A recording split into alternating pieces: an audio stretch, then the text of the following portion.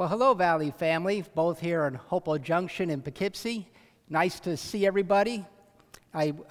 This is actually, my name is Jamie Faragella. I'm backfilling for Pastor Greg, who is away with his family. So I'm honored to be able to speak with you this day. So we're actually at part 5 in the book of James, and the theme of this series is a blueprint for making faith work. A blueprint for making faith work. And so we've actually gone through 4 of the sermon series so far that Dr. Greg brought us, with trials and temptations and knowing the difference between the two, being doers of the word and not just hearers only. And then we went to, Dr. Greg brought to us the destructive nature of favoritism, describing that, right, out of the book of James.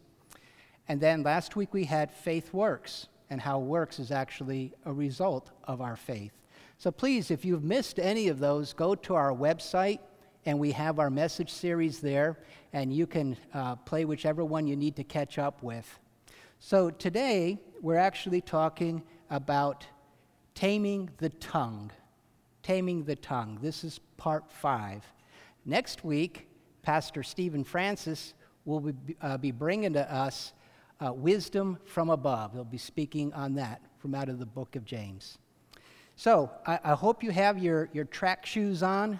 We have quite a bit of material to cover, and I'm going to go sort of fast, although I have my sweetheart here trying to tell me when to slow down a little bit in case I go too fast on you.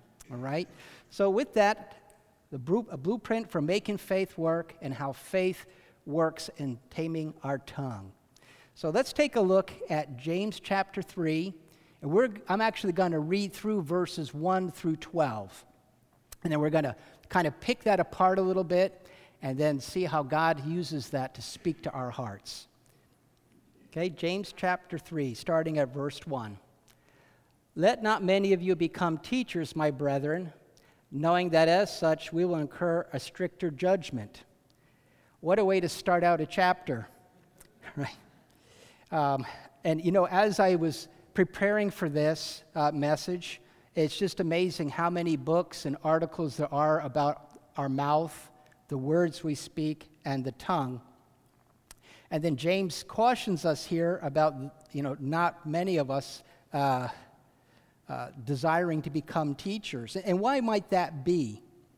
Well, a teacher's words affect many people. And this is a very sobering fact that as we teach, that God is going to hold us an account for every word that we speak. Very sobering. The tongue is the tool of a teacher's trade. So it makes sense that a teacher would be judged more strictly about the things that are said. Also, presumably, teachers know more than those that they teach. So those they teach are more likely to look up to them. Now, that's not such a bad thing, but some teachers desire a position just for that reason, which isn't healthy. And even if they desire to become teachers for a noble cause, there's always the element of pride, right? There's a risk of pride there. So James continues here, and he says, "For we all stumble in many ways." Oh gosh, how true is that? "If anyone does not stumble in what he says, he is a perfect man, able to bridle the whole body as well." Now, this is amazing because there is a connection that James is making for us here that talks about being a perfect man or a perfect person and the things that the person says. So if we look at that, perfect does not mean flawless. That's not what James is describing to us here. Rather, that the perfection he's talking about is full of moral and spiritual growth. That's what we're looking at. So, if a man is, and we're growing, and this is age appropriate, right? We're all at different levels of maturity as we're following Jesus. And so that what James is saying is that we act our age, right? And as we act our age, and if we're saying, if we're speaking age-appropriate language, we're able to actually bridle our whole body. right? So through the words that we say, we're able to keep our whole body in check, some of the translations say. So it continues on.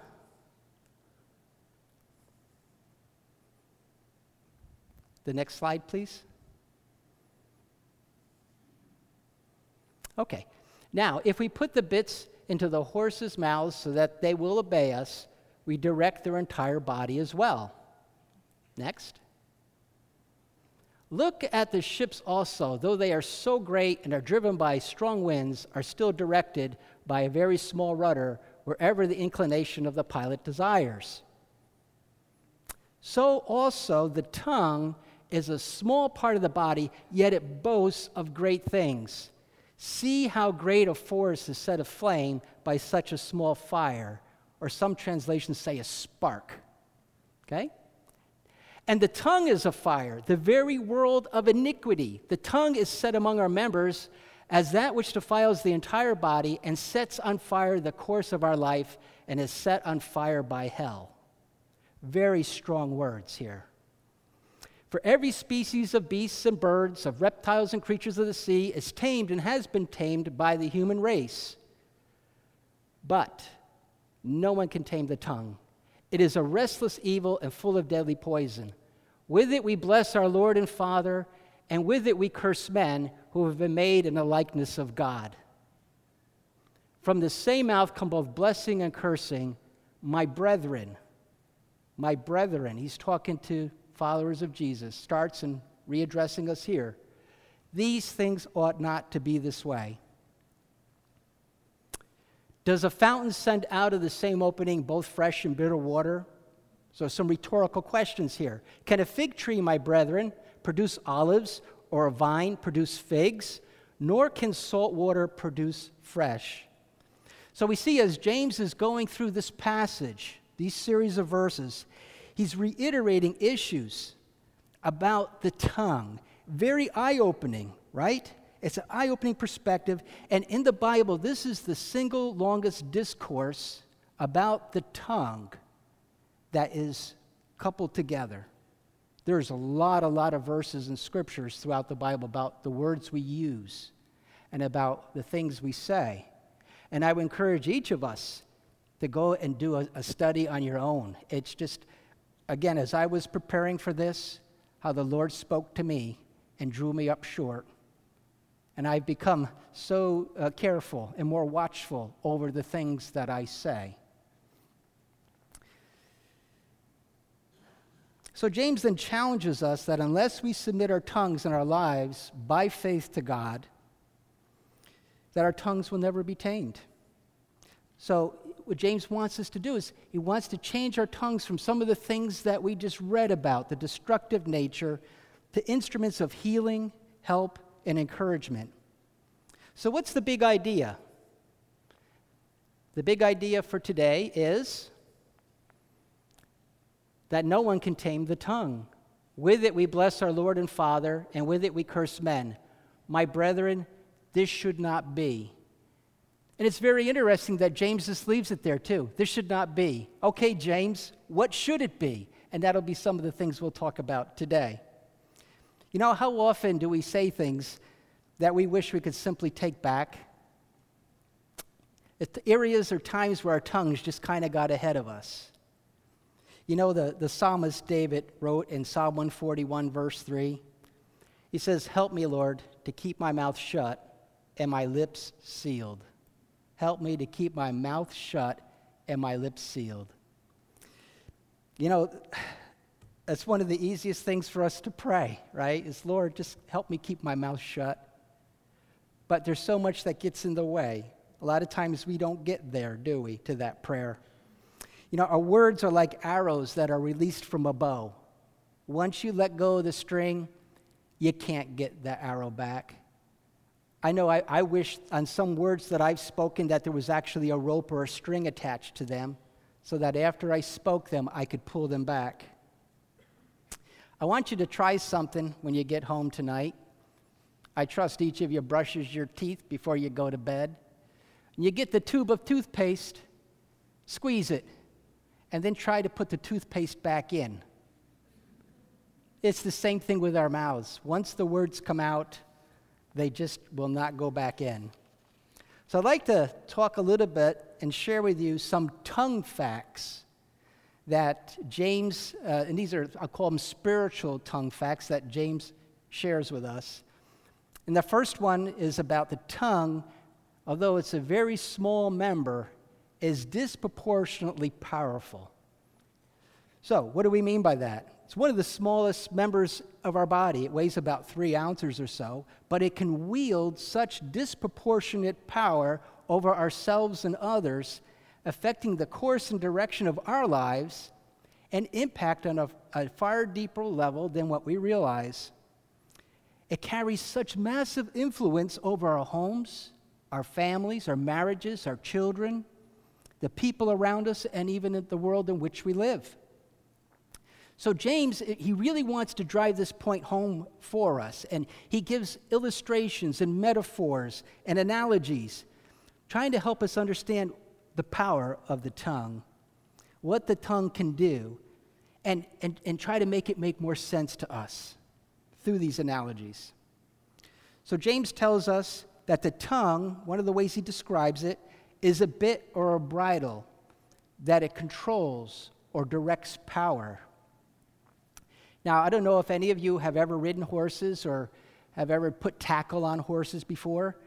I have, and I'll tell you the story. It's just amazing. One of the things that James describes of the power of the tongue and how it can lead us around is when you put a bit in a horse's mouth. Now, a bit is about a 5-inch piece of steel, right? It's about that long.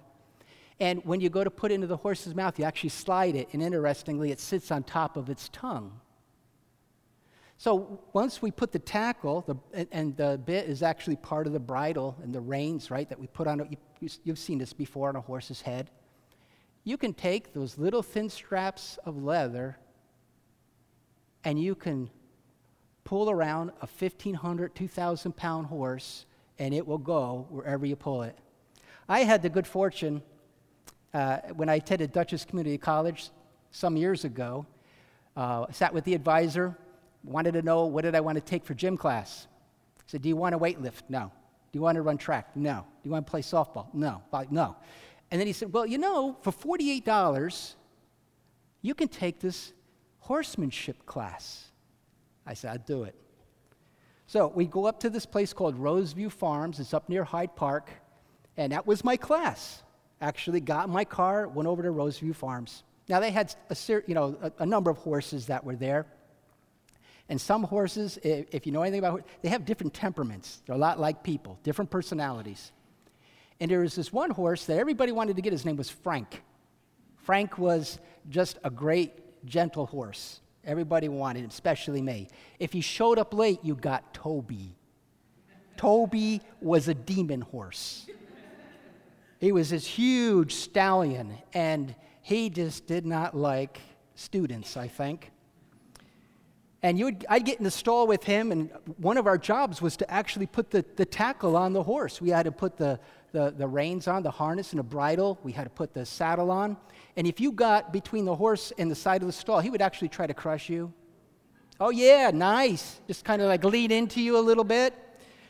But once you got that bit in his mouth, he'd calm right down.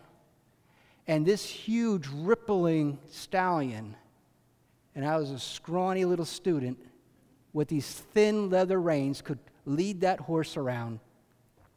So this is what James is saying, that our tongues are like, how it can lead our lives, lead the course of our lives, affect our families.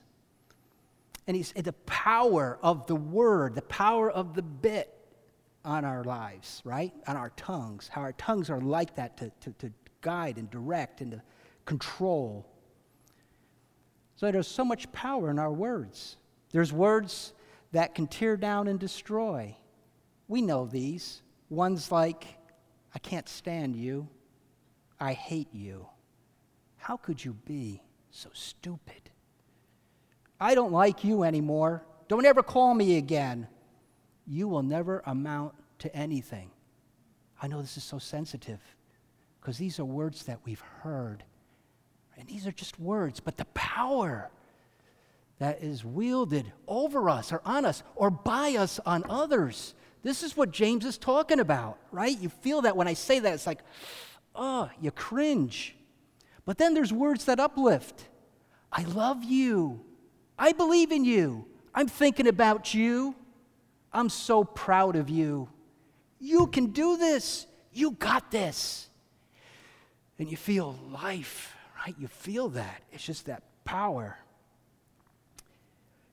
We're talking about teachers. And all of us have been taught, been in school.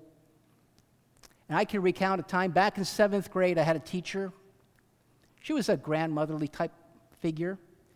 And she was just, we just had such a nice relationship. She gave us assignment, write a short story. Went home and I wrote a short story. Turned it in. I gave it my best because I wanted to please her. So it was time to pick up the grades, right? Pick up the papers. I look, I got an F. So, oh man, it's bad. So on my way out of the classroom, I said, "Do you have a minute to talk about my grade?" "Yeah." She said, "Sit down." I said, "I can't understand why I got F." There was no other comments on the paper. None of the red, you did this wrong, or punctuation, spelling. F. She looked at me and she said, "You didn't write that." I said, but I did. She goes, "No, you're lying." I said, no, I'm sorry. I did write that. She goes, "There's no way possible you could have written that." Now, I know I told my mom, right, 7th grade, right, you're 12 years old. I'm sure Mom called. I don't think my F ever got changed. And thank God of Jesus who heals things like that, right, when we come to him. But I just remember, even here I am, an older man, and how many of us sitting here have gone through similar experiences, and we look like this.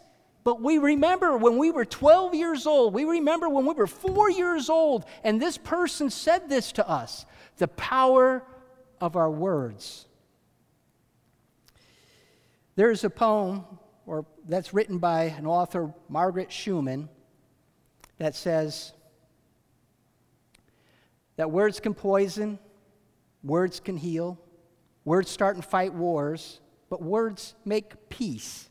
Words lead men to the pinnacles of good, and words can plunge men to the depths of evil. The power of our words, our tongue controls and directs power. James also tells us that the tongue is a rudder, or it's directional, that it provides direction for our life, like the rudder of a ship, is the analogy he draws.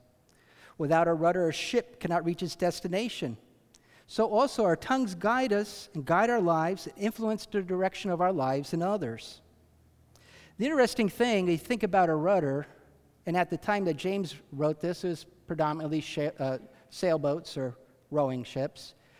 The rudder sits in the back of the ship, right? That's what steers the ship, gives it direction, right? They have sails and the wind blows against the sails, but it's that rudder that gives the ship direction. Now we have these huge ships, right? Carriers, destroyers. If you've been on a cruise ship, you look and that thing is just so long. There's such a distance between the rudder in the very rear of the ship and the bow, the very point of the ship. And doesn't matter how powerful those engines are, that cruise ship, any of those ships will not reach its destination unless the rudder guides it there. So you think about how far that distance between the rudder at the rear and the bow, there's quite a distance. And the bow of the ship arrives, it's ahead of the rudder. And I'm thinking about this as preparing this message, and it made me wonder, the words that I speak today, if my tongue is a rudder, can they have an impact on the future of my life that's so far in front of me? Just like the rudder of a ship has on the bow of the ship. How powerful and how directional are our words. There's an example from Scripture I'd like to share with you. I'm just going to give you a little paraphrase. How an 11-day journey, approximately 38 miles, becomes a 40-year excursion for the Israelites. resulting from complaining against God. And if you're taking notes, you can find this in Numbers chapter 13 and 14 and Deuteronomy chapter 1. So a little paraphrase version, the Cliff Notes. So this is when the Israelites, God promises them, I'm going to give you a land of milk and honey. And 12 scouts, one from each tribe, they all go out and they explore the land and explore it for 40 days. Of the 12, only 2 come back and give a good report. So the 10 kind of incite the whole nation of Israel, and they start complaining, and they even threaten to stone the 2 spies who came back with the good report. That's Joshua and Caleb. God takes their complaining personally. Even though they were complaining against Aaron and Moses, Joshua and Caleb, God takes it personally. And he says to Moses, "How long will this people spurn me? And how long will they not believe in me despite all the signs I performed?" And then God threatens to cause the diseases to fall on them, the Israelites, and that he would make a mightier nation of Moses alone. But Moses intercedes. He says, "Please, God, no, don't do that." And God relents, and he spares the Israelites. But what he does do to punish them for complaining, using their words, is that for every day that the spies were spying out the land, the Israelites wandered in the desert. Their words set a direction for an entire generation. So James goes on, and he talks to us, and he says, the tongue is a spark. It's a small fire. And all of us, there's fires that are blazing right now over in California, some of the Pacific Northwest. And it's just amazing every year how many millions of acres of forest are devastated because of a spark, a cigarette butt, a campfire that wasn't put out totally. And it just scars acres and acres of property, forest, just wipes it bare for decades, right? So our words are compared to this. Just a little jab or a comment, an insensitive little poke, maybe a flippant jest, or a not well thought out opinion can produce ruinous, hurtful results, scarring those it touches as the fire does the forest. And the thing with these fires is that it starts one place. The fire starts here, but then it can spread for hundreds of miles. You think about that, especially in this age. James is talking about this some 2,000 years ago. Think about now with all the technology we have. About 25 years ago, a guy at work wanted to see how long it took for his email to go around go through the company and around the world. It took 24 hours. With the technology we have today, we can send something that goes around the world in seconds. Seconds. So think about this little spark and how it can spread so fast and affect so many people. Our tongue has been a problem ever since the day we were born, to the point where God even puts these little sentinels, watchmen, around our tongue called teeth. And isn't it amazing that He even causes our teeth to start growing about the same time we start saying words?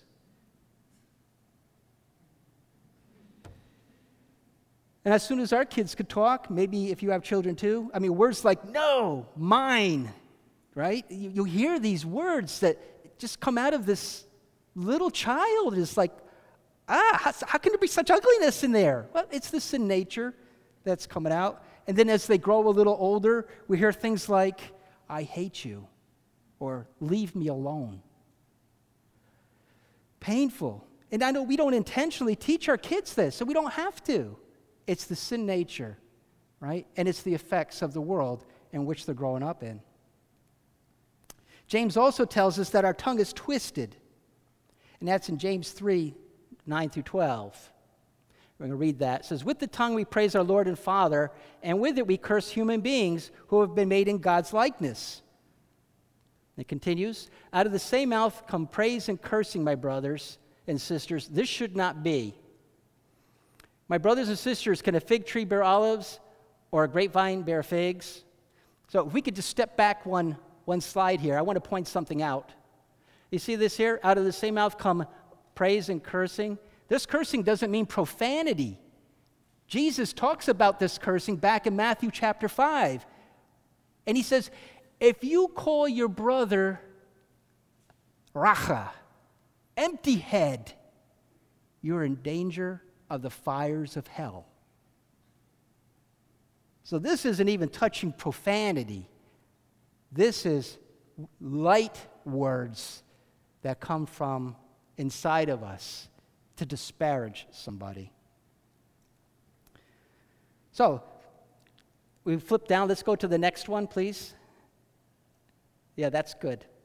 So, a lot of us are growing gardens this time of year. And if you were to go out to your garden and say you're growing tomatoes, you wouldn't expect to pull a potato off of that. Or if you were growing stalks of corn, you're not going to peel that open and find beans, right? So what James is saying here is that, we have to think of the very words that we're speaking today, maybe even on our way here, and then coming together in this gathering to sing praises to God. And so here's the twistedness, right? He's talking about our tongues being twisted. Potatoes, tomatoes, no, it doesn't happen. Why do we have praises and cursing coming off of our tongues? And he says, well, we can bless and curse and offer words of kindness or encouragement, and then we can speak gossiping words of hate and destruction. So, on your way here tonight, or even your day, you think of things maybe you said that you wished you hadn't, and then we come here tonight and we worship our Lord and Savior. This is exactly what James is talking about, right? The twistedness of our tongues. The Apostle Paul instructs us, tries to help us in Ephesians chapter 4, verse 29 through 31, where he says, do not let any unwholesome talk come out of your mouths, but only what is helpful for building others up according to their needs, that it may benefit those who listen. And it continues, and do not grieve the Holy Spirit of God, with whom you are sealed for the day of redemption. And continues to say, get rid of all bitterness, rage, and anger, brawling, slander, along with every form of malice. It continues. No, it doesn't. I'm sorry. Go back. There's no continuation on that. Now, the thing that caught me about this verse is not only some instructions about what to get rid of, right? But also what to do. But you see, sandwiched in between there, he says, and do not grieve the Holy Spirit. Did you know that we grieve the Holy Spirit when we have any bitterness, rage, anger, slander? We grieve the heart of God through our speech. James tells us this ought not to be. My question for us is, do we really want to give the devil airtime with our mouths? I don't think so. James goes on also here to say the tongue is humanly untamable. So this is a deep truth in this passage. James chapter 3, verses 7 and 8. Where it says, all kinds of animals, birds, reptiles, sea creatures are being tamed and have been tamed by mankind, but no human being can tame the tongue. So we've all either been to circuses or seen circuses or been to SeaWorld, right? Watch TV. Amazing what people do and how we can train animals. The things that, even to go against their instinct to jump through hoops of fire. But we can't tame our own tongues. It's humanly untamable. There's even go on YouTube. It'll crack you up. There's an iguana named Buddy. Comes to his name. We can train a lizard, but we can't tame our own tongues. So while the bad news is that the tongue is not humanly tameable, God is here to help. His Holy Spirit is available to help tame our tongues. If we look to the right source, we can get help for what to say. So let's talk about taming the tongue. Let me try to offer you 3 helpful steps in taming the tongue. First, pause. Pause. We can find an appropriate scripture here in James 1:19 that Dr. Greg covered some weeks ago. Understand this, my beloved brethren, let every man be quick to hear, a ready listener, slow to speak, slow to take offense, and to get angry. Slow down. Take a breath. Chill out. He's saying, just hold our tongues. Sometimes it's best not to say anything at all. There's a fairly famous quote by Abraham Lincoln that says, better to remain silent and thought a fool than to speak out and remove all doubt. You want to appear wiser? I do. I'm going to keep my mouth shut, right? So sometimes, again, it's just chilling out and waiting until we're spiritually ready to give an answer that honors God. And sometimes, like at work, you might get that email or you'll get that text, and it's something you just feel it inside, right? And you get on there and you want to send a response right back. Don't. Save it in draft. Get back to it later. Sleep on it. Let it wait. If it can't wait, because somebody needs an urgent decision and the tone and text of that is so sharp, before you send yours back, let a trusted colleague read it. That's a Christian, if you can find one. Otherwise, sleep on it. It's not worth that spark of a fire that James talked to us about. So we need to give our minds a chance to catch up with our mouths. And then we can respond appropriately that brings the best outcome and honors God. Proverbs 15:1 says that a gentle answer turns away wrath, but a harsh word stirs up anger. I never looked at this way until I was preparing for this message. See, it says a gentle answer turns away wrath. Well, what was the comment that came that we're trying to provide a gentle answer for? It was one that came to us in wrath. So we've got to turn that away. James says, give a gentle answer. Better to disarm with kindness than to escalate with sparring words. The best time to hold our tongues is the time when you feel like you must say something or bust. So we need to pause. Now we need to ponder. So let me give you something here to think about. And it's think before you speak, and it's an acrostic. So first, T, is it true? H, is it helpful? I, is it inspiring?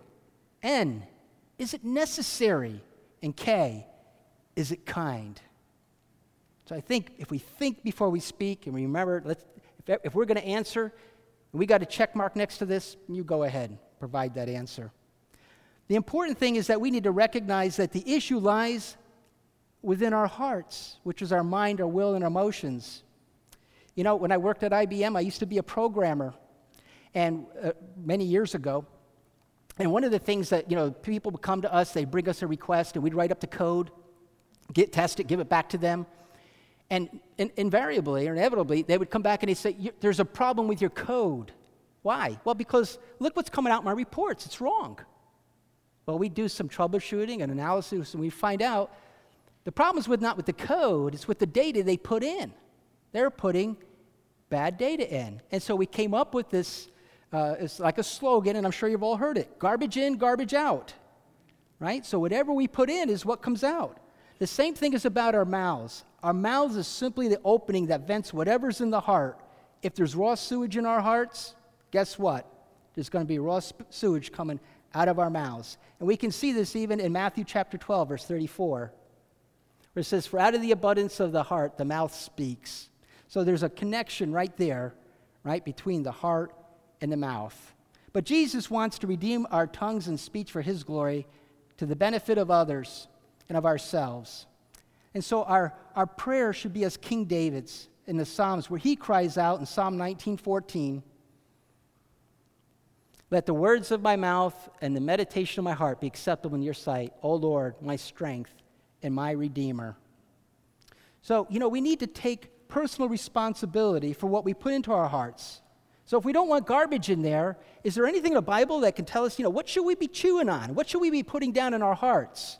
Well, we can find that The Apostle Paul wrote it in Philippians chapter 4, verse 8. Here it is. Finally, brethren, whatever things are true, things are noble, just, things are pure, lovely, good report.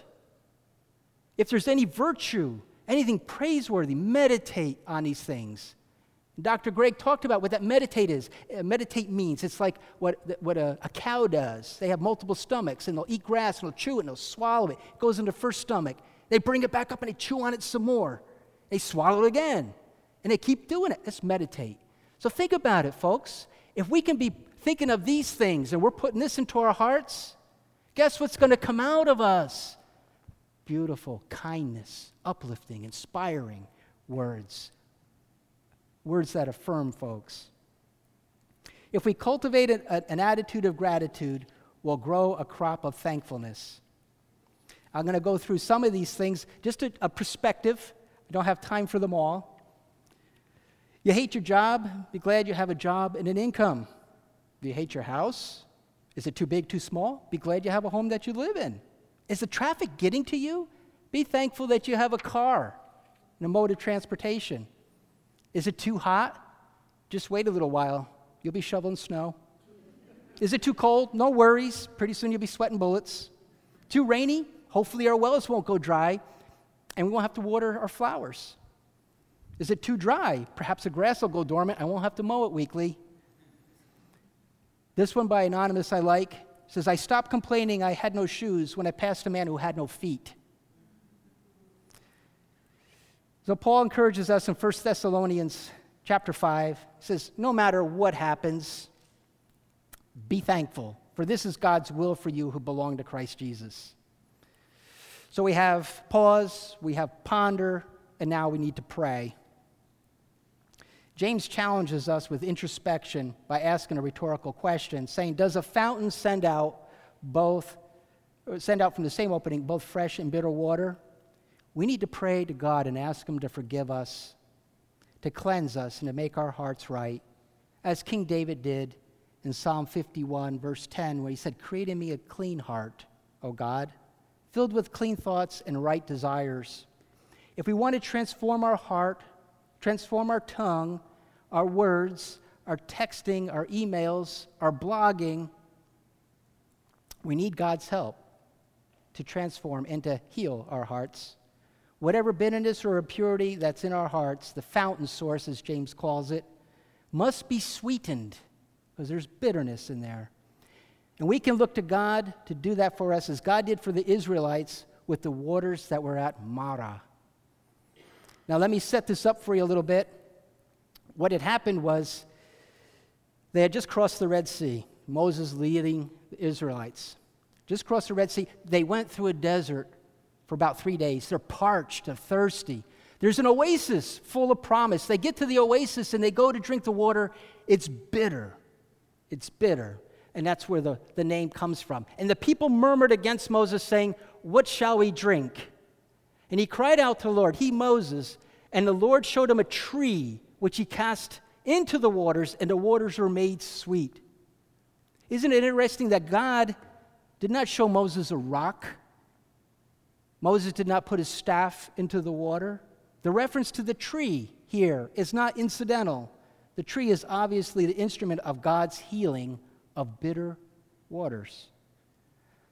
Later in this same chapter, God reveals himself to the Israelites as Jehovah Rapha, the Lord their healer, which literally means the Lord who makes bitter things sweet. 1,400 years later, wood in the form of a cross would become an instrument of healing for our hearts. Jesus drank the bitter waters on the cross. He endured the bitter wrath of God. He tasted the bitterness of death that we might know the sweetness of forgiveness of sins, the sweetness of being his children, the sweetness of communion with the Father.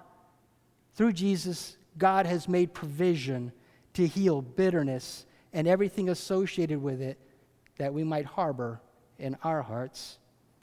We need to repent and ask for his forgiveness and to receive by faith healing. Those heart issues, so that we might grow more mature spiritually as his sons and daughters. Let us pray. Father God, we thank you for helping us by transforming our lives by the power of the cross. Lord, help me in my response to others to spiritually bite my tongue, and by your Holy Spirit to keep my mouth shut when best. Lord, help us to pause, help us to ponder, help us to pray that our words would be pleasing to you and a blessing to others. We thank you, God, that as we confess our sins, you are faithful and just to forgive us our sins and cleanse us of all unrighteousness. Thank you for healing our hearts and removing all bitterness from us. And for those who are here today that sense God has been speaking to their hearts, who have not yet started a relationship with him, you can follow me in this prayer, saying, God, I believe you sent your son Jesus, who lived a perfect life and died a substitutionary death on the cross on my behalf for my sins. I am sorry for my sins and turn from them. I receive Jesus as my Savior and surrender my life to you. Thank you for accepting me as your child. Amen.